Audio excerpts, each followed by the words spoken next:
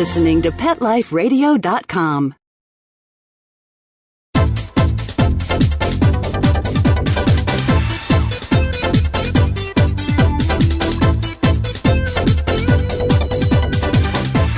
Hello, you're listening to the Animal Party on Pet Life Radio.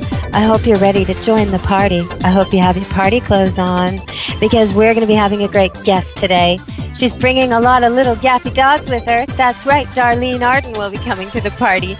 And she'll be explaining to you what it is that makes little dogs so different from all the other dogs, why you love them and hate them so much. What is it about those little ankle-biting, shivering, shaking little dogs that makes people react one way or another?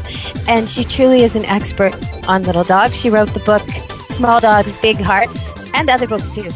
And she'll take you down to the perspective of the toy dog. And so we'll be talking about that with her. We'll be talking about how they're misunderstood. What does temperature? Why is temperature so crucial with them? What's the deal with their breathing? Why is that such an issue? And what are the most dangerous things for them? So we've got a lot to talk about small dogs. If you ever wondered why small dogs are so annoying, then you should listen to this show. Or if you ever wondered why they're so darn cute, or maybe you have a Bichon in your family that has the infamous Bichon bladder, and it pee-pees and whittles all over when you greet it, this is the show for you. So we'll talk about that all later. Before I get to that, I'll be going through some news items and telling you that there's new scientific research out that proves that dogs make us happy. So stay tuned. Come back after the messages from our sponsor. Come back to the party, and I'll tell you why dogs make us happy. Don't leave this party before it's over because the best is yet to come. Only losers leave the party early anyway. Party on. Back in a few. Pawfume Dog Grooming and Finishing Spray is proud to be a new sponsor of Pet Life Radio. Pawfume's super long-lasting sprays are available in 4 unique fragrances. Each Pawfume spray is fortified with the finest conditioners and detanglers to make combing out your dog more fun. Pawfume retails for only $2 per 6-ounce bottle. Pawfume is available nationwide at all Dollar General and Family Dollar stores. Why pay more to have your dog smell great? Pawfume, Pawfume. It's time for school for you and your friends, your furry best friends. Train your dog the fun and easy way with Teacher's Pet Sessions. Teacher's Pet host Pia Silvani teaches you step-by-step how to train your dog the fun and easy way. You get 8 30-minute live audio training sessions, complete transcripts of each session, plus a basic training manual to get you and your dog off to a great start. Training begins the moment you bring your dog home. Teacher's Pet Sessions offers positive reinforcement training to shape your dog's behavior and encourages upbeat, enthusiastic responses to ensure that your dog will enjoy learning. Teacher's Pet Sessions dog training is fun at both ends of the leash. So listen, learn, and laugh with your dog with Teacher's Pet Sessions. Get your copy of Teacher's Pet Sessions Volume 1 today. To order, go to teacherspetsessions.com. Hi, this is Pia Silvani, your host. Bring your dog, tug toy, and treats, and get ready to have some fun. teacherspetsessions.com. Coast to coast and around the world, it's Oh Behave with Arden Moore. Find out why cats and dogs do the things they do and get the latest buzz from wagging tongues and tails in Rin Tin Tinseltown. From famous pet experts and best-selling authors to television and movie stars, you'll get great tail-wagging pet tips and have a fur-flying fun time. Oh Behave with America's pet edutainer, Arden Moore. Every week on demand. This is the place for a special paparazzi treat. Only on PetLifeRadio.com. Let's Talk Pets on PetLifeRadio.com.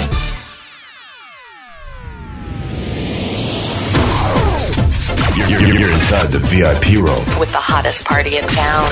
Back to the party. Let's go! Welcome back to Animal Party. Today we're going to have on author Darlene Arden, author of the book Small Dogs, Big Hearts, which is the book we're featuring today, and we'll be talking about small dogs when she joins us in just a few minutes. But as usual, it wouldn't be a party without a little bit of small talk. So come on over to the water bowl, have a big slurp, let your dog take a drink. And we're going to talk about some of the latest news concerning dogs. In fact, there's a new study out, which I just love, which says that, and it's from Japan, and it says that after playing with their dog, owners feel the same surge of emotion associated with romance or with a mother's love. And the love drug, which we all know about, called oxytocin, that same drug you're looking for when you're trying to whelp out your own babies, when you're trying to give birth to a baby, or when you're a puppy and you're a dog and you're trying to whelp out your puppies. That drug, oxytocin, that gives you that release from the pain, that's actually released in people when they look into the eye of their dog. So 55 dog owners and their best friends were tested during lab play sessions. And when owners locked in a gaze with their dogs for an average of 2.5 minutes during playtime, they saw a 20% spike in their oxytocin levels, which was literally measured. Okay, it's a measurable 20% spike in their oxytocin levels versus the owners who spent less than 45 seconds meeting eyes with their animals and did not experience oxytocin benefits. So the so-called long gaze owners also, it shows that it defines your relationship, and it makes sense. It makes, I mean, even just when you think about it, sometimes when you're in such a foul mood and you greet your dog at the front door, you won't engage with him. It's almost like you can't shift gears. And then if you do, you're just brought right into the moment instantly. And there's a reason for that. Now we all know there's a reason for that. It's the kind of thing that when a woman is having babies, naturally, when she gets to the point where she has so much pain that she thinks she can't stand it 1 second longer, and then gets another bit of pain, even more, then the oxytocin's released. And for a few seconds or minutes even, she feels like it's really not that bad. And then it starts again. So it's a very powerful, powerful drug. If it can defeat those kind of pains, imagine what it can do in your daily life just to uplift you. I just love that science is finding more and more these great things about the dog-human connection. So I also want to test you a little bit today. See if you can guess which is the most treatable and curable chronic pet disease. Okay, so what disease of the nasty diseases you can think of, and I know you know all of them, what disease for dogs is, or for pets, is of these chronic diseases is most treatable and most curable? A little bright light at the end of the tunnel for anybody with this diagnosis. So we'll talk about that. Sometime by the end of the show, I'll solve that. You have to hang on for that. And I wanted to also highlight, each week I talk about my favorite website. And one of the great websites out there for all of us is the ASPCA.org website. ASPCA.org. They have so much good stuff on there. In fact, I was planning today to read to you an article about warning signs with children and how to know when a child is behaving inappropriately or dangerously with pets, how to curb it, what to do, how to react. That's what I was going to do today. But as I was digging that up and going to recommend the ASPCA website, I found something even more appropriate to the day. I'm going to let you know what they've been saying today for pet owners. And this is that the ASPCA recommends keeping your pooch indoors as much as possible during backyard parties and 4th of July festivities, even if your dog is a pro picnicker. So from toxic food and beverages like alcohol to rowdy guests and fireworks, the holiday weekend is a minefield of potential pet problems. And add to that some thunderstorms like you've got in Florida, and then you've got a real mix for runaway disasters. So keep your pet away from alcohol. Alcohol can be poisonous to pets. It's not funny to give your dog a little bit. It will make him sick. It can make him break a leg, get injured. It's not something he can handle, so avoid that. Avoid scraps from the grill. Too much fat, too much oil, too much spice is going to be toxic to your dog, and if he's not used to it, it can really harm his stomach. Certain foods like onions, avocado, chocolate, grapes, and raisins are especially toxic to pets. So just stick with your normal dog food and dog treats. In fact, put some out with a sign on it so people visiting can get your dog to perform tricks for proper treats rather than give them the end of their bun when they're in your house using the washroom and they spot him begging at the door. Stay fire smart. Keep your pet away from fireworks, matches, citronella candles, and lighter fluid. Some of this stuff they'll eat because it's scented, and then they can get really sick. It can affect their lungs and their nervous system. Be cool near the pool. Okay, most pools, it's not safe for the dogs. The chlorine is bad for them to drink. There's other toxic chemicals used in pools, even salt pools. It's too salty. And they shouldn't be unsupervised. If you're on a boat, your dog should have a life jacket. Now, this is stuff I'm adding, but if you're on a boat, your dog should have a life jacket. If your dog gets knocked overboard, he is going to be unconscious. In fact, I was at the vet the other day with a cat with a dislocated kneecap, a blown cruciate, and I saw coming in a whole family still wearing their life jackets, some of them, and the dog with them, wet and confused. And they told me the story after they'd been taken into emergency and they were sitting in the waiting room while their dog was being treated, that the dog had been flung off the front of the boat, bashed its front legs on the bars at the front of the boat. He's a great swimmer, but somehow he got knocked by the boat. Probably the stem of the motor, not the propellers, because he wasn't dead. But he did get hit by the motor, did get hit by the boat. They ran over their own dog, and then they had to jump in and save him. So thank goodness this 60-pound Border Collie Cross lab something was wearing a life jacket, and the kind that was made especially for pets. So that's something to think about as the summer comes. And now, later in this show, we'll get Darlene to tell you how to use a target stick. That's going to be our hands-on tip for today. But before you get any more out of me, I'm going to invite Darlene Arden to join this party. So welcome to the show, Darlene. Thank you so much, Deborah. It's so good to be with you. Now, did you bring some little dogs to the party? I sure hope so. Well, of course I bring little dogs to the party. They're all here. But I hear it's raining where you are. Yorkshire Terrier. But I hear it's raining where you are. That means I don't think you got the let's see, who wouldn't go out? The Manchesters wouldn't go out in the rain, would they? No, and the Yorkies aren't overly fond of it. The Cavaliers are fine because they're little sporting dogs, so they're off, they'll go hunting in the rain. They're fine with that. And Bichons, too, will surprise you, won't they? Bichons are surprisingly outdoor. Bichons can be. It depends upon whether or not they're playing Sarah Hartburn. These dogs are so funny because they will fake you out. And if they think they see somebody they can sucker into doing what they want, it's very funny because, dogs read body language far better than we do. And they will tune in. I had a Bichon walk up to me once in a handler's kennel and tap me on the back of the leg. And I turned around wondering who was tapping me on the back of the leg. I knew there weren't any small children in the place. And I looked down, and there was this little Bichon looking pitiful. Well, I knew her owner. And I called him. I said, gee, I don't know that she's happy on the road. She said, you're at the kennel, weren't you? She pulls that with everybody. She's perfectly happy. But I get phone calls from everyone. She's a drama queen. She gets more attention that way. So, these little ones can be really smart. Some of them really do hate it. And don't forget that little dogs, because of the smaller body surface, lose body heat more quickly than larger dogs. You want to put a raincoat on these dogs, maybe a warm sweater if it's a really cool day. Temperature's a big issue, isn't it? And with puppies, when they're young, overheating is a big problem, isn't it, with toy dogs? Like when we're talking toy dogs, this book, Small Dogs, Big Hearts, it's for the little wee ones. The ones that a lot of people listening might really dislike, might find are annoying and frail and noisy, and basically they're kind of misunderstood. So the first time I read your book, I remember reading the beginning and how it kind of tries to get you to understand, okay, what would life be like for you if you were 10 pounds and you only came up 6 inches off the ground? And it reminded me of this time that my father and I went to see this movie, The Wrath of Khan, when it was first out in the theaters. And it was in this giant, round, Omnimax type theater. And we went downtown to see it. But of course, we were late. He was always late. We were late. So we ended up getting literally the front row seat. And when Captain Kirk showed up, his foot was so gigantic. It was like coming at us in the front row.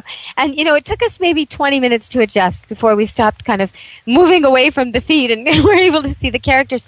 But it made me realize, okay, that's what a little dog's world is like. It's so different. It is different. And these are dogs 20 or 21 pounds and under. If the dog will fit under an airline seat, these are the dogs I'm talking about. The world is gigantic to them. Can you imagine? People wonder why these little dogs shake when they want to pet them. Well, no dog likes to be patted on the head, frankly. But if you were that tiny and something that, relatively speaking, ginormous to your head were coming down on it, you'd duck and shake, too. It would look like the sky was falling. It reminds me, too, of when kids, when they're at that sensitive stage and they're being a little bit aloof and they're being handled by their relatives who want to show affection, but they're ruffling their hair too hard or they're grabbing their cheeks when the kid has braces and this kind of thing. That's just like, gentle, everybody, gentle. Exactly. Little dogs need to be gentle. Remember to let them sniff your knuckles, make a little fist, and then let them have a chance to sniff. Reach your hand around just your fingers and scratch under the chin and move slowly. You have to go slowly with little dogs. You even want a veterinarian who moves slowly. If you have a veterinarian who doesn't adjust his touch for a little dog and moves too fast, you need to find someone else. Perhaps he has a colleague in the practice who's better with little dogs. Mm-hmm. I find often feline practitioners are excellent. If you have a feline practitioner in the practice, they're used to adjusting their touch. And there's so much that's different. I think people sometimes don't realize that, if you try your best to get something like a teacup Yorkie rather than a regular toy Yorkie, you're going to be getting more problems. When you go for those tiny, tiny, tiny, tiny, minuscule dogs, everything's more complicated. Anesthetics more complicated. Operations are more complicated. Even spay and neuter, temperature control in puppies. Can you go through some of these things that people really need to know about? Because they are not sturdy like a beagle or a basset or the next size up dog, even a cocker. These little ones really need a lot of special care, don't they? They're like premature babies. And let's make one thing really, really clear, Deborah. There is no such thing as a teacup anything. That's a marketing term used by backyard breeders and puppy mills. Oh, I'm so glad you're saying this. And to me, it means weaker dog. You're crazy to spend more for the weaker dog. They're charging more, but a reputable breeder, these are anomalies in a litter. A reputable breeder will either keep the dog knowing that it may very well have a shorter lifespan. And neuter it, right? Oh, of course. They wouldn't think of breeding these dogs. Or they will place it with someone they know is very experienced and has a lot of money. And when I say place it, a lot of people use the term place the dog when they mean they're charging for it. I mean they literally are not charging because they know that money's going to have to go into veterinary bills. And you don't want that dog in a house with tiny children. In fact, I'm not overly fond of little dogs and small children for the reason that children don't understand before the age of 7 that they can inflict pain. Even larger kids, our older kids, are running. They're moving in such a way that a Labrador Retriever wouldn't know what it had done to elicit that kind of response from a small child. They're loud, they're running. But unpredictable. Very unpredictable. Not only that, if the kid trips and falls on the dog, even if a sort of adult's doing that while holding one, but if somebody trips and falls on the dog, you'll end up with a dead dog or a very badly injured one. And I find also little kids pick up dogs incorrectly, as if they're picking up a baby. They pick them up under the front armpits, which really is painful to the dogs and causes problems later. There's too much weight. That's not how a dog should be picked up. It should be picked up flat-backed. So that's a problem. But also kids picking up dogs, if the puppy piddles or does anything, the kid will drop the puppy. And if the kid is standing over a marble floor, the puppy will break a leg. So this is really serious. Kids have to be sitting on the floor if you're going to let them hold puppies. You bet. My rule of thumb is the child sits, the child does not pick up the puppy, and the child should be supervised with any dog of any age, of any breed, because it is too dangerous. People expect their dog to be Lassie, and they forget that Lassie isn't Lassie. There's a handler behind the camera giving signals. Lassie's a boy, and there's about 40 of them. Lassie's a boy, so the whole thing is all showbiz, smoke and mirrors anyway. I love watching Lassie just to see when they change dogs. I'm like, there's a seat change. You can sort of tell. Exactly, and not only that, and I've met one of the Lassies. The reason, as you well know, that they use a male is because they don't blow coat, and the coat is much fuller on a male dog. And that beautiful collie rough coat that they're looking for, that's the only way they're going to get it. They're not going to get it in the female who, every time she comes into season, is going to be blowing coat. Well, and they only get it, and this is something really important, they only get a coat like that if they brush it every day. If you're the kind of person where, like me, I battle my children to do their hair and they don't like it and it's a chore and it's all I can do to get us all out of the house with neat hair every day. I should not own an Afghan or a Collie or a long-haired Persian cat or many of the little dogs with the fancy coats. Maybe you can get like a Maltese even. It would be a mess. Oh, not only would it be a mess, but then it becomes matted and it's painful, and you have to teach the puppy, starting with your little dog, every single day. That it will sit. It's going to be a fun bonding time. It's a good time to learn to go over your dog and see if there are any new bumps, if there are fleas or ticks, obviously. You should do that with every dog. But that, if it becomes painful, you're going to have the coat cut down and start all over again and start with very short, slow grooming sessions. But it has to be daily on a long-coated dog. You're not going to keep that look. And if you strip the coat for the summer, you're also stripping away the dog's protection from the heat and the sun. And some dogs suit that. There are dogs like poodles and Bichons where you can clip them fairly short in summer and let them grow long in winter, and that's a good idea for those breeds, but not every breed is like that. So you have to find out if that's a good thing for your dog. But you have to protect them because that is skin. Now you look at something like a hairless crested, or even the ones, the powder puffs that have some hair. If it's thin hair, they can get badly sunburned, and I've seen that. There is not less care just because your dog is hairless. There's every bit as much or more.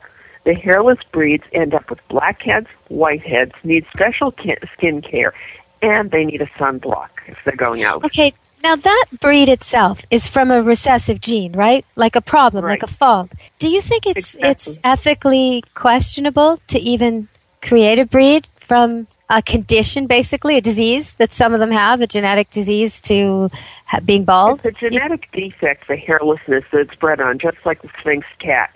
Now, they've been doing it for so long, and they have created a breed that there's not much I can say that's going to make a difference. I mean, they're lovely dogs. They're wonderful dogs. Yes. However, here's my big however, Deborah. Okay. They should not be creating new breeds. First of all, these designer dogs are nuts. A designer dog, go to a shelter. A dog in breed, call it whatever you want to call it. I don't care what name you give it. Have it spayed or neutered, and if you want to sound fancy to your friends, I really don't care.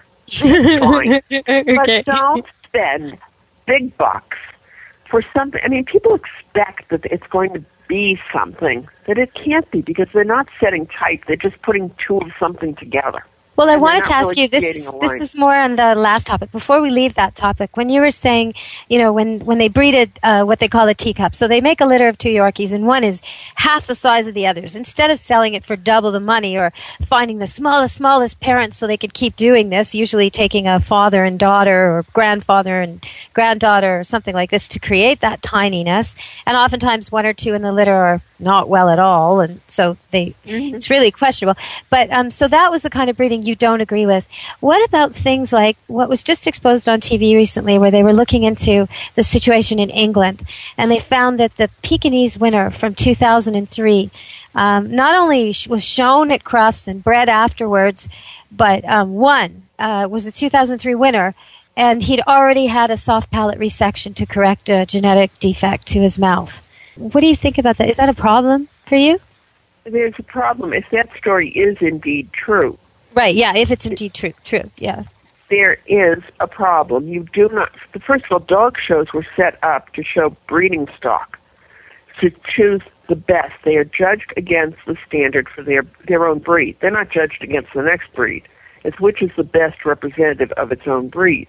Mm-hmm. And that was to decide which ones best met the standard and should be bred. And that meant sound dogs who are healthy, who look the way they're supposed to look, but there is not supposed to be anything artificial going on. Your dog shouldn't be wearing braces to correct its bite and then be taken into the show ring.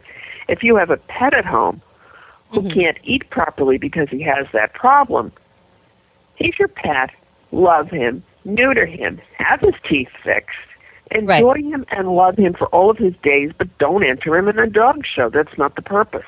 And so there was another story in the same film about a King Charles Cavalier Spaniel who won at Worcester, which is the biggest King Charles Cavalier show in England.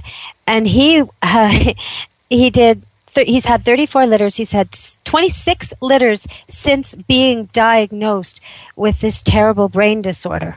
And this is the part that scares me. Yes. Part of the problem is that what you're looking at has been an edited TV show that apparently was done with an agenda. That is not an objective news program. So they've painted everybody with the same brush. They've made every breeder look evil. And the ones I think are evil are people who deliberately set out to create news. Mm-hmm. And you really can't paint every breeder with the same brush. You really have to look at the individual breeder. I mean, they'll show one or two people, and there are one or two bad apples in every business, every hobby. Yeah. I mean, how many people go into a hobby and are really fighting dirty because they want to win? It's human nature. Don't pick out just those people and then say everybody's like that. Mm-hmm. Because they're not. I mean, if you have a criminal living next door to you, and I'm not saying what they're doing is criminal behavior, it's just, to me, I don't like cheats of any kind. But if you have a criminal living next door to you, do you want everyone to say everybody, including you in your neighborhood, is a criminal because that person lives near you?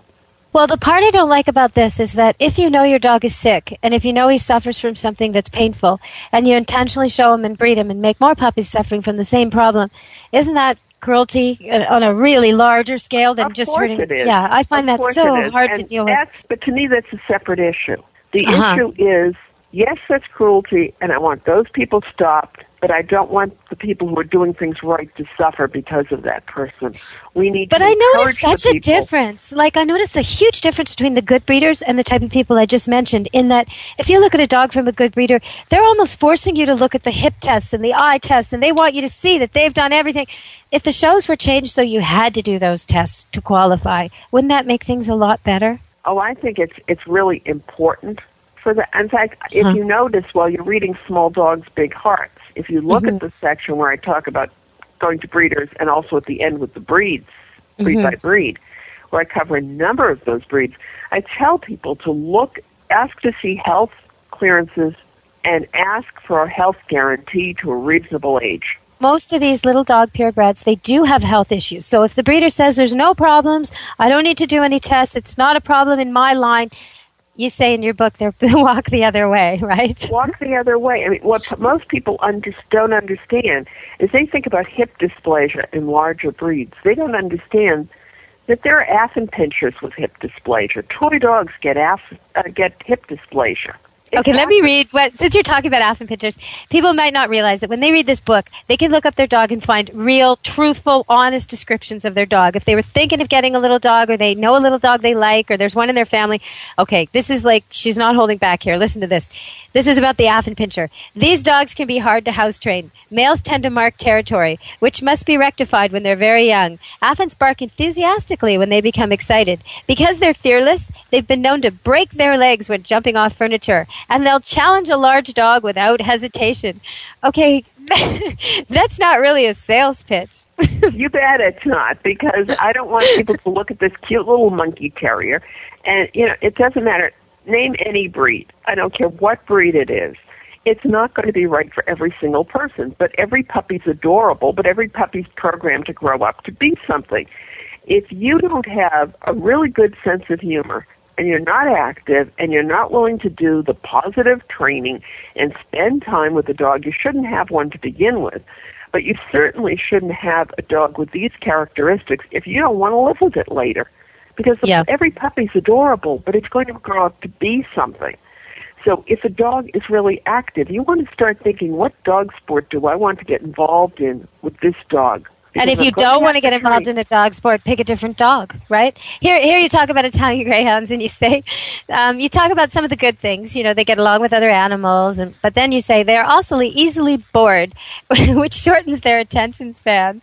And it's just, if when you go to pick a dog, you really ought to spend time with the parents. You need to see what the adult version's going to be like. If you know ahead of time that you're sure you want a beagle, or you're dying to get a pug, or an Irish setter is for you, try and find somebody where you can borrow it for a day, or have it stay over for a weekend, or really, really get it in your house with its shedding, with its drooling, with its everything, to see if you really aren't allergic, if you really can tolerate the mess, if you really do want to do the 2 long walks a day that 7-year-old Irish setter needs. Never mind the 1-year-old you're going to bring home.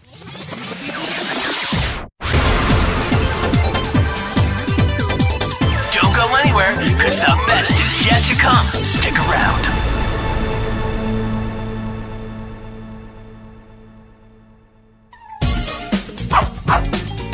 Give your dog some thought with Dog Thoughts. It's the iPhone application that everyone's talking about. Hey, what do you think of this? A man in Davis, California says he's invented an application for the iPhone that claims it can read your dog's mind. Huh? No, it's true. I read about it on my cat's Twitter page. That's why Jay Leno talked about it, CBS reported on it, and now you can see what all the buzz is about. Created just for dog lovers, Dog Thoughts makes taking photos of your furry best friend more fun. Shake your dog and read his mind.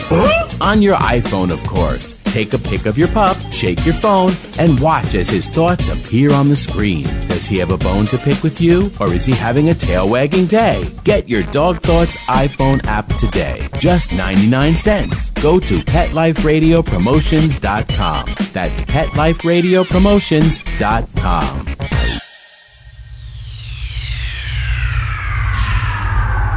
Greetings, human. What planet am I on? Welcome to Pet Planet. Here's a copy of Pet Planet Magazine, Florida's most informative and fun pet resource magazine. It features heartwarming stories and informative articles from local and national pet experts. Excellent. Pet Planet Magazine offers Operation Planet Rescue, helping rescued pets find new homes. And it's available at 500 locations in South and Central Florida and 24/7 on the internet at PetPlanetMagazine.com. If you're out and about with your pet, you may be featured in Paparazzi, candid pictures of you and your pet. For up-to-date pet-friendly events, activities, and pet-related services and products, Pet Planet Magazine is your final destination. I shall take this magazine home with me. Back to your home planet? No, to my condo in Boca.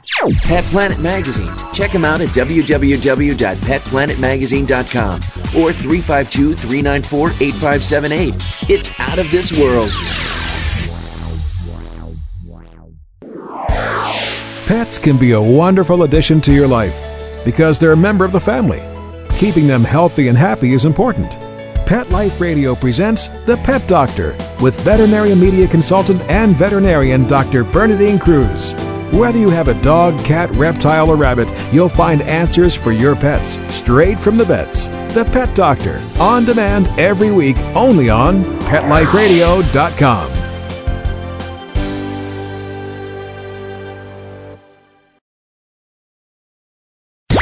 Let's talk pets. Let's talk pets On Pet Life Radio. Pet Life Radio. PetLifeRadio.com.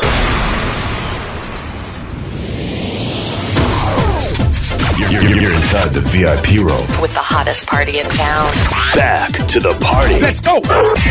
Welcome back to Animal Party. Some of these toy dogs, and I'm sure you can name some for our audience, they need a lot of attention. They're not going to be cool with you leaving them at 7 in the morning and coming back at 8 at night from a hard day at work 5-6 days a week. No, that's right? not a nice thing to do to any dog to begin with. I mean, there are some dogs that if there was another dog or another cat, and if there were people visiting or different things going on, or if there are people visiting, and you really need to arrange to have somebody come in, even if you have to pay someone to come in and walk your dog. I mean, it's not fair. If the dog doesn't have a place to go out away from where it is and relieve itself and come in, would you like to hold it for 12 hours? I don't think so. I'll give you an example, though. A place like an Akita, big, giant Asian farm dog made to guard acreage, kind of aloof, likes its family, doesn't really like anybody else. A dog like that with a doggy door and a big yard or a farmyard would be totally content. The same setup. Absolutely. It'd probably be out killing every small animal that comes through the backyard. I mean, it would be defending. That's Akita's idea of amusement. You know that, and I know that.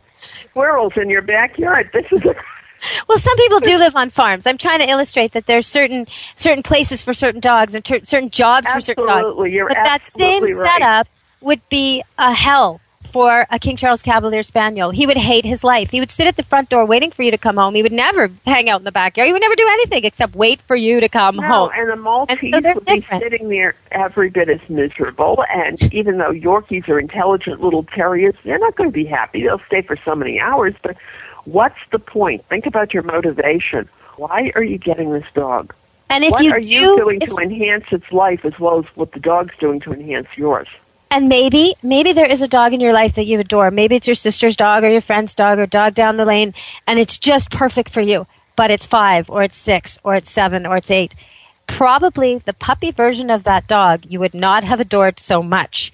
And so if that's really true, maybe that's exactly the kind of dog you should be looking for. Maybe you should be getting on the web right now. There's so much out there now.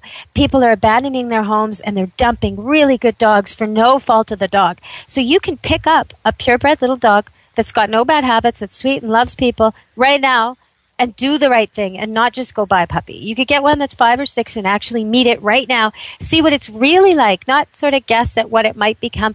And that dog might actually suit your life like the one across the way does. But a new puppy with these toys, I don't know if people have an idea. When you take a toy puppy home, it's going to be a little bit later than another kind of puppy. Breeders tend to hold on to them longer, so you have to have a really good breeder who will teach them what life is about and to, as you say in your book, expect the unexpected. So important. So they're not freaked out by everything. So they know the sounds of kids and people and visitors and all the things. That should be the same for every dog of every breed, no matter how large. They need the proper socialization. They need to stay with their mother and litter mates for at least 12 weeks.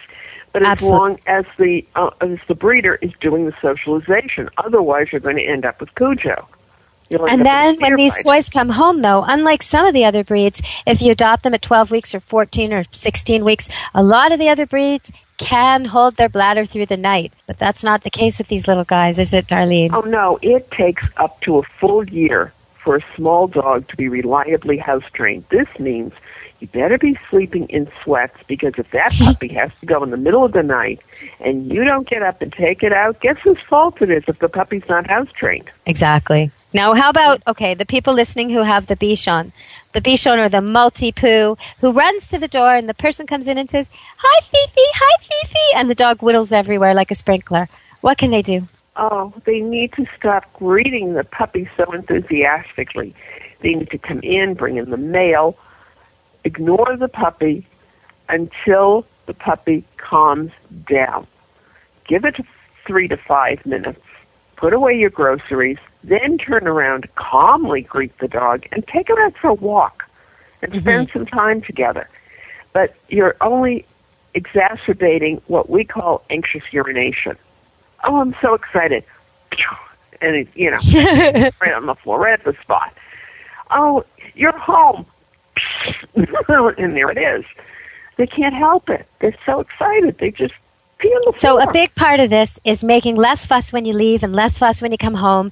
If there's something really important that always happens when you leave and go, like a cookie, this is really going to hurt you. You want all the fun stuff to happen sometime other than people leaving and people coming. So there's not so much focus on these big greeting times. And that's why Darlene was saying, come in and I think, did you say make a sandwich? I don't know, do your laundry.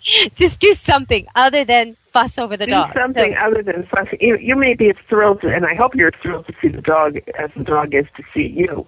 But if the puppy or dog has anxious urination problems, you're only going to make it worse, and nobody's going to be happy. Pretty soon you're going to be upset with the dog. The dog won't know why, and it's your fault. Another thing I do with that is I find in a lot of families, the dog no longer piddles for the owners, but there's certain people in the family circle the dog will always piddle for. Aunt Susie that loves him to pieces or whatever. Somebody who just loves the dog. Of course, they're not the one cleaning up the piddle. So what I usually do with that is I get them to call before they come, and I lock the door so they can't sneak in. And I have the leash hanging right by the door. So the owners, before Auntie Susie comes over, they know she's in the driveway. They put the dog on a leash and they walk outside the door. Okay, now when Auntie Susie greets the dog, they get Auntie Susie maybe with a cookie. Maybe she doesn't even need the cookie if the dog loves her so much. They get her to get the dog to do something else. It can be bring a ball if it's the type of dog that loves balls. It can be bring a toy. It can be sit. It doesn't matter what it is, but it's something else other than pee for me, pee for me. And so the dog does that. Alternative behavior. And the other thing is enlist people to help you. Enlist Auntie Susie. Say, we're working with this. We have a small problem. Would you please help us? People are always inclined to want to help. And this way they'll help you resolve the problems the dog has with them. That's such a good point. You don't have to sound accusing. Those people are really hard to stop. If you just say no to them, they won't follow you. The Auntie Susies of this world, they love your dog so much. But if you hand them a cookie and say, can you make him sit for this instead? Oh, sure, I can do that. And then she'll be proud of all the tricks she's taught him. And then he won't piddle for her anymore, and he'll do tricks for her, and everything will work out. But what you do by bringing him outside is you make it so that even if he piddles, you can totally ignore it. You can focus on this new thing. Because a lot of them, they get scolded, but they just think it's part of the greeting. I pee, she yells. This is how we greet at this house. Right. They think that's this normal. Is a routine. It's been going on forever. And it doesn't work. Don't make it worse. Just think, it's so simple. Everything is so simple when you think about it, but people get upset and then they don't think. And common sense runs out the window. Well, never. Okay, let's go through some of these nevers. You should never rub your dog's nose in urine. You should never hit your dog. What else should you never do? Never yell at the dog, because you're only going to break the human-animal bond. Seconds after the dog has had an accident, he's forgotten about it. He doesn't even associate that. And people say the dog looks guilty. No, the dog is anticipating you yelling at him. He doesn't know why. Yes, he's picked up. In and you yell. He's picked up on your mood, and the smarter the dog, the more quickly he's going to know that you're pissed off. But he doesn't know why. He just knows you're pissed off. And if you're looking his direction, he thinks it might be him. But that doesn't. And he may have even learned that putting on the face of a dog who looks guilty makes you back off. He may have learned that that's the response you're looking for. It might be a completely conditioned thing. It's learned helplessness. It's ridiculous. Don't do this to your dog. If you catch him in the act, if you can, and you should, this is the thing. If you're house training a little puppy, he should be right with you in the same room or tied on a leash to your waist so that when he goes off to sneak away and do it in the wrong spot, you're on it. And you pick him up and you don't say nasty things. You're not even upset about it. You run outside and you try and get him to do it outside. And when he does it outside, that's when you come to life. That's when you have a little party right there, telling him how good he is and yay, and all the things Auntie Susie used and to down. do. We don't care if the neighbors think you're crazy, and always try to take him to the same spot so that he understands, and then use a word for it. So you make a connection so that the puppy learns to pee on cue. And you will get puppies who are proud of this. Instead of being ashamed and not knowing what to do with their pee, but knowing they're full, the dog starts to think, okay, I know where I'm supposed to go, and she loves it when I go there. I'm going to show her. And, you bet. They want to make you happy. Dogs only want to please you, so set them up to win. Don't set them up to lose. But they can't do that if you're not with them. If you just kick your puppy out the door and shut the door, and he goes over in peace by himself, and no one's there to say, goodbye, only half the lesson is being learned. So in the first 6 months or even a year, until he's perfect on house training, you got to go with him. So one of the kids, somebody has to walk over to the pee spot with him, stand there with the leash on, so he knows it isn't a play break, so he knows this is business, and he gets his reward. Exactly. And with little dogs, don't forget that they're always vulnerable to other animals coming through the neighborhood and to birds of prey. So I don't like any little dog of any age allowed to go out alone. They're too vulnerable. Sometimes you can solve that a little bit, especially if you do it properly and you negotiate it well. But you can have a very, very large dog and a very, very little dog. And there's no competition and there's no conflict, especially if one's a boy and one's a girl. You can have these best friend situations, husband-wife situations, where the girl is a little Yorkie and the boy is a giant Mastiff, or vice versa. But you have to be very careful, because when they both run enthusiastically to the door when they hear the doorbell ring and they're making that corner, I know of one little dog who was accidentally slammed against the wall by his bigger friend, and he was dead by the time he hit the floor. So accidents happen, and people don't stop to think about that. That requires a lot of supervision, Deb. And yes, that's true. Friends, but it does require a lot of supervision. Now, for me, the flexi leash is an accident waiting to happen. Do you like these flexi leashes, these long, ropey, extending leashes for toy dogs? Can I say how much I really hate, loathe, detest, and despise them? Oh, I didn't know that. Okay, good. I just find that, the big dog, little dog with the rope tangling around the ankles and the burn, and I can't stand them. Oh, not only that, but then the owners let the dogs wander out, and they're not paying attention, and the dog's getting into all kinds of trouble. Plus, they're not teaching the dog anything, because you want loose leash walking, you want to be together, you want to teach the dog. Yeah, you're on the same team. You're on behavior. Now, if you're and when you walk on a short leash, the two of you are going the same pace at the same time to the same place. You're on a team and you're walking together. When you have the flexi leash, your dog is so independent of you and you follow behind him like his servant and he is so the leader. And every time he's wondering, oh, am I on a short leash or a long leash? The way he finds out is he pulls. So I think it teaches a lot of bad things. It teaches your dog not to care where you are, not to worry about you at all, and to pull whenever he wants more freedom. So, bad. But you can't see if he's picking up something and you need to tell him to leave it. You don't know if he's going to get into something that's been poisoned because you're not paying attention. So I don't worry about who's leading. I worry about team effort and how responsible are you as an owner. And are you watching? Because people throw things on the ground and into the grass all the time. I also like to teach a default behavior. And usually, for me, the preferred one for a pet is sit. Because you're walking down the street, and along comes your best friend, Lily Bell. Well, if you have a best friend named Lily Bell, we need to have a discussion. But anyway, perfectly lovely name. And you stop to talk. If the dog's on a flexi, where is he? He's off wandering. If your dog is on a nice lead, and he's been taught to sit when he doesn't know what to do, while you're having your nice discussion, he's sitting very politely waiting for you to finish.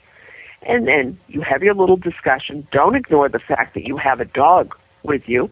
And once you're ready to go, he's right there at your side. And he's walking on a loose leash. He's not pulling. Mm-hmm. He's not dragging behind. He's not wandering off. He's not roaming. He's not getting into trouble. He's literally having a great time with you. What's the point of the walk? It's a shared experience. You're both getting exercise. You're bonding. It's shared time together. Enjoy it. When I told people I was doing this show with you, I get a mixed reaction. A lot of time people really think they hate little dogs. And most of those people have never spent a lot of time with little dogs. But what they encounter is they walk their big dog, and little dogs come out of nowhere, usually off-leash or on flexi leashes, attack their dog, come running at his feet, snapping and hollering and freaking out, and their dog is expected to stoically, like Jesus, turn the other cheek and keep walking, like a Buddhist, like a pacifist, like just keep on walking no matter what they say to him, no matter what they do. Okay, and I know it can be good for the little dog to have the owner look at him, he's so bro, isn't that funny? Look at Napoleon go after that big master. So what do you tell people about this? I mean, it doesn't. I tell people little dogs don't need to do this. On both sides, because if the big dog decides to pick up and shake the little dog, and that big dog can easily come out of nowhere, the dog's dead by the time he hits the ground. If you have a little dog, it's not prudent to encourage him to attack other dogs. He can get killed. And don't misunderstand. Sometimes I hear, but it's only a golden. Goldens, labs, every dog out there, no matter how sweet, is not going to put up with. There's a limit. There's a limit to what every dog out there will put up. And if that golden has sore hips, if that golden just had a litter, if it's got sunstroke, forget it. Your dog is going to be taught a lesson, and it might not be a lesson it can survive. That's exactly right. They need to learn to respect each other.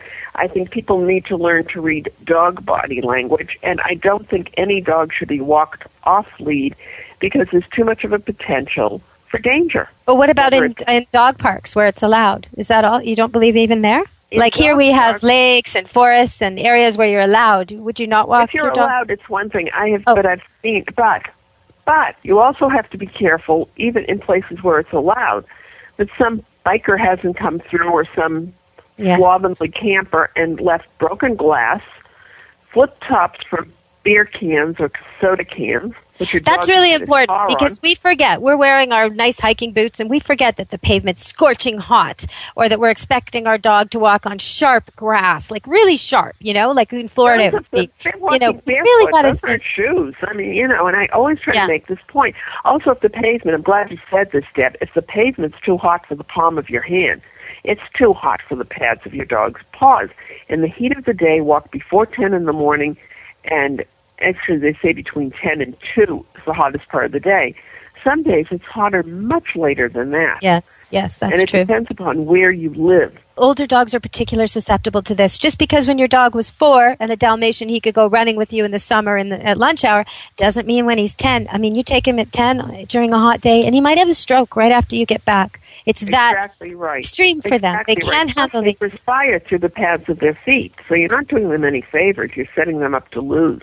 Okay, so we talked about the people who laugh at and inadvertently encourage their dogs to attack big dogs. They're just setting them up for a real lesson. So don't do that. Get your dog under control. Make it heel. Make it be nice. Walk around at a distance until it can handle closer. You're the one who's teaching it this. If you teach your dog, it is not allowed to yip-yap at big dogs. It has to heel around them. It has to listen to you. It will. It'll get over this. And it won't get attacked by a big dog someday. So what about the scoop-uppers? The people who see you coming a mile away. It doesn't matter how sweet and well-trained your dogs are. They go running for their little dog and they scoop it up. Are they not teaching that dog to be afraid of life? Terrified.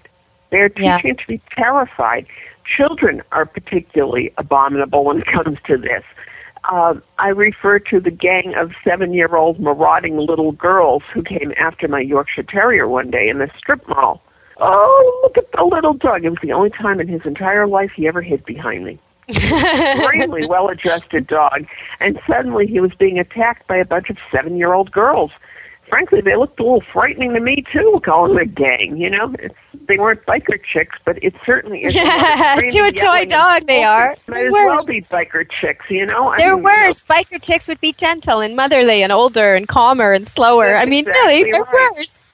Oh, that's but funny. all of these adorable little 7-year-old girls in a pack are pretty darn frightening to almost anybody, except their mothers, I guess, and even then I don't know. One thing about toy dogs that I find really rewarding is the lifespan. You can invest so much in a Great Dane, and before you know it, he's a puppy for 2 whole years. He's goofing around and driving you crazy. Then he settles down and becomes the noble animal, your companion.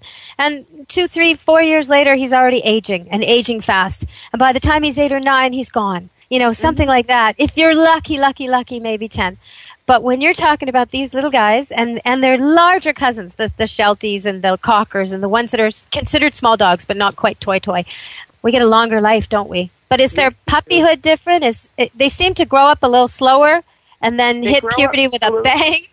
That's why it takes a full year till the house trains, plus the size of the bladder is different. Okay. You get a much longer lifespan. That means that as elderly dogs, they're going to have virtually all the problems elderly humans have, but they're such treasures. And just when you've created this wonderful bond with a giant breed, he's gone, as you pointed out. But with an older dog, there is so much companionship, and sure, the relationship changes a little because he's not going jogging and hiking with you, but you're still taking walks. He's still a portable companion who can go everywhere with you. You still have this wonderful, long life together, and it's such a treasure. It's so wonderful to know that everything you've invested in training and time and love is always coming back at you multiplied. For these tiny dogs, the Poms and the Peaks and the Bichons and the Lhasa Apsos, are they all 15 years? Is that what we get?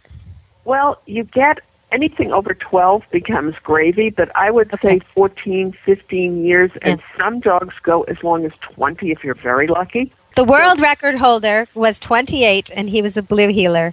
But that was years ago, and that led me into a false sense of security with my own blue heeler who passed a few weeks ago. I thought I had forever. Yeah. You know, we think we'll have all of these little dogs forever, and you know what? Forever isn't even long enough.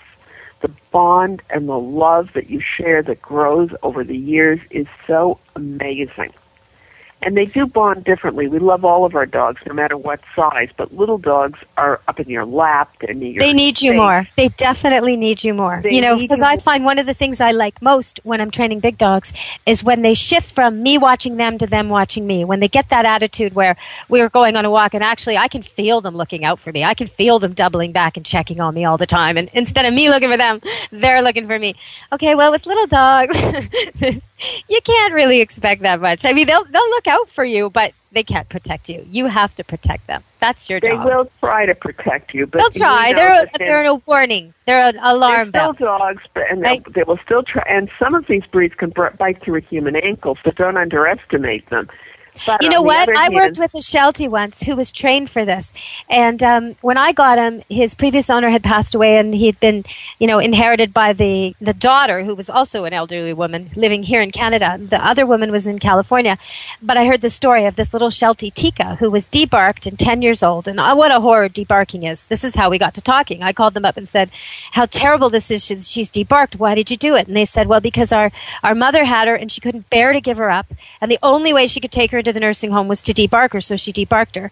But it turns out, after about a month of being in the nursing home, she was robbed. And the dog backed up the stairs and attacked the robber in the throat and chased him away. All the other units had been robbed. The old ladies had been hit over the head. This lady wasn't touched. Yay, Tika, And that's a Sheltie. That's a tiny little dog. It doesn't even come as high as your knee, When it stands on two legs, it reaches your knee, and it looks like a collie for people wondering out there. But it was devoted to her. Devoted. Whatever it took. There's a wonderful story, and I wish I may still have the newspaper clipping. I was in Canada at the time, and somebody ripped it out of the newspaper and handed it to me. It had happened in the States, but it was at a time when there was still a lot of carjackings. People would stick a gun or some other threatening knife in somebody's window when they were at a stoplight. And a woman in the U.S., in the South, was driving around with her little Yorkshire Terrier, and the dog was wearing a sunbonnet, dumbass. They are still terriers, and somebody made the mistake of sticking his arm in and trying to... and that little dog in that the picture was hilarious. Grabbed onto the guy's wrist and wouldn't let go. And there's a vein there. Good for him. Do not threaten my person. You do not do that. And that little dog ended up saving the day for that woman. Who knows what would have happened to her? But there was I'm sure that he saw the cute little dog with the probably thought he'd sell it at the next corner for $100. Not only that, but he probably thought he wasn't going to have any problem. It wasn't exactly like a Doberman or a Rottweiler who can look a little intimidating to somebody. Yes. It's I've known plenty of Dobes who would, kiss you to death, but that would be about the extent of it. But I don't know many who would put up with someone trying to hijack you at no, I can't. Dobermans are great. Virtually any dog, and there's the proof, virtually any dog who loves you will try to protect you. How much they can accomplish depends upon how big or how small they are. And in this case, they're all descendants of the wolf. And it was really interesting when they did that research recently, and they kind of turned the dog world on its head. I guess it's 10 years old now, 5 years old. But when they figured out that, really... the Border Collie isn't a herder. He's in the wolf group. And really, the Shepherd is a herder, not a guard dog. But really, even the tiniest little Peker Pom is as connected to the wolf as any of the others. And that was, really startling for a lot of us, don't you think? Well, it isn't really... They've proven that now that it isn't the wolf. We can't even use that anymore. But they are protective of their owners. It's a loyalty deal. It's the way we're loyal to the people we love and we care about. They're just as loyal to us. So, with little dogs, since we're doing this show about little dogs, and I'm thinking that a lot of times, people buy little dogs because they're getting older themselves and they feel like they can handle them better, lift them up better, care for them better, get them into homes better, nursing homes, be able to travel with them better. Well, one thing I want to ask you, I think there are 3 breeds that it's difficult to travel with because of their temperature and respiratory problems. So I wanted to ask you if that's true. And then what about target sticks? I would think that target stick training would make a big difference for older people. And if you wouldn't mind explaining to people, if they have a little dog or any dog, how they can teach it the basics of the target stick right now. I'm glad you brought that up. It is so wonderful. I just love it because even for somebody in my position who is not elderly, but I'm 5'10", and if I'm going to train a little dog and I can't get on the floor because of knee injuries that I had dancing, they've gotten worse. I prefer to start with the dog, preferably with the dog and the owner on the floor together, or you can put the dog on a wide bench and sit with it. But when you teach it to target, you're not bending over all the time. The target stick, literally the word target, is the dog learns to touch the stick with his nose. And then as soon as he learns that, and I love a click stick. Have you seen Terry Ryan's click stick? For people who can't manage. But that sounds dirty. I got to say, have you seen Terry Ryan's click stick? Does not sound clean. You better explain what you're talking about. I never thought of that. Oh, where is your mind, Deb? I'm a big proponent of clicker training, which is, it's a little noise maker, and it tells the dog he's done something right. You click, you treat, you click, you treat, you click, you treat, and it's not always food. Sometimes the dog wants attention or a special game, and that's his reward. And he learns that click means treat. Well, a lot of people can't handle the separate stick and the clicker, and she's combined them into one. So the dog touches the stick with the tip of his nose, and you press the little clicker and it makes a noise telling him he did something right, and you give him a treat. But eventually you can use that target stick, the point of that he's touching, to point where you want to go and start putting behaviors together, or what we call chaining behaviors, so that he learns this leads to this, leads to this. And you can teach him so easily. Another little trick that I like that came from a colleague, and I thought, oh, this is wonderful because I love to use a target stick, but she will put little dots, little, peel-off sticker dots that you can buy at any stationery store, right around her ankle. So the dog, instead of looking up in your face, now you were talking about how your big dog looks up at you and checks in with you. Mm-hmm. Well, in a heel position, if a little dog tries that, that's like you standing around trying to walk around looking at the Empire State Building all day. They hurt their neck, they fall down, they trip over things. It hurts. Yeah. I mean, you could create a real problem, cervical disc problem. So if you teach them to check in around ankle length or calf height, if it's a Cavalier, so he's a little bit taller. I mean, the Chihuahua can't look at you all the time. Stop asking for that, please. Yeah, exactly. And I hate that wraparound heeling that they do in the UK, where the dog is wrapped around your foot looking up at you. If you're walking down the street, couldn't that dog walk into a telephone pole?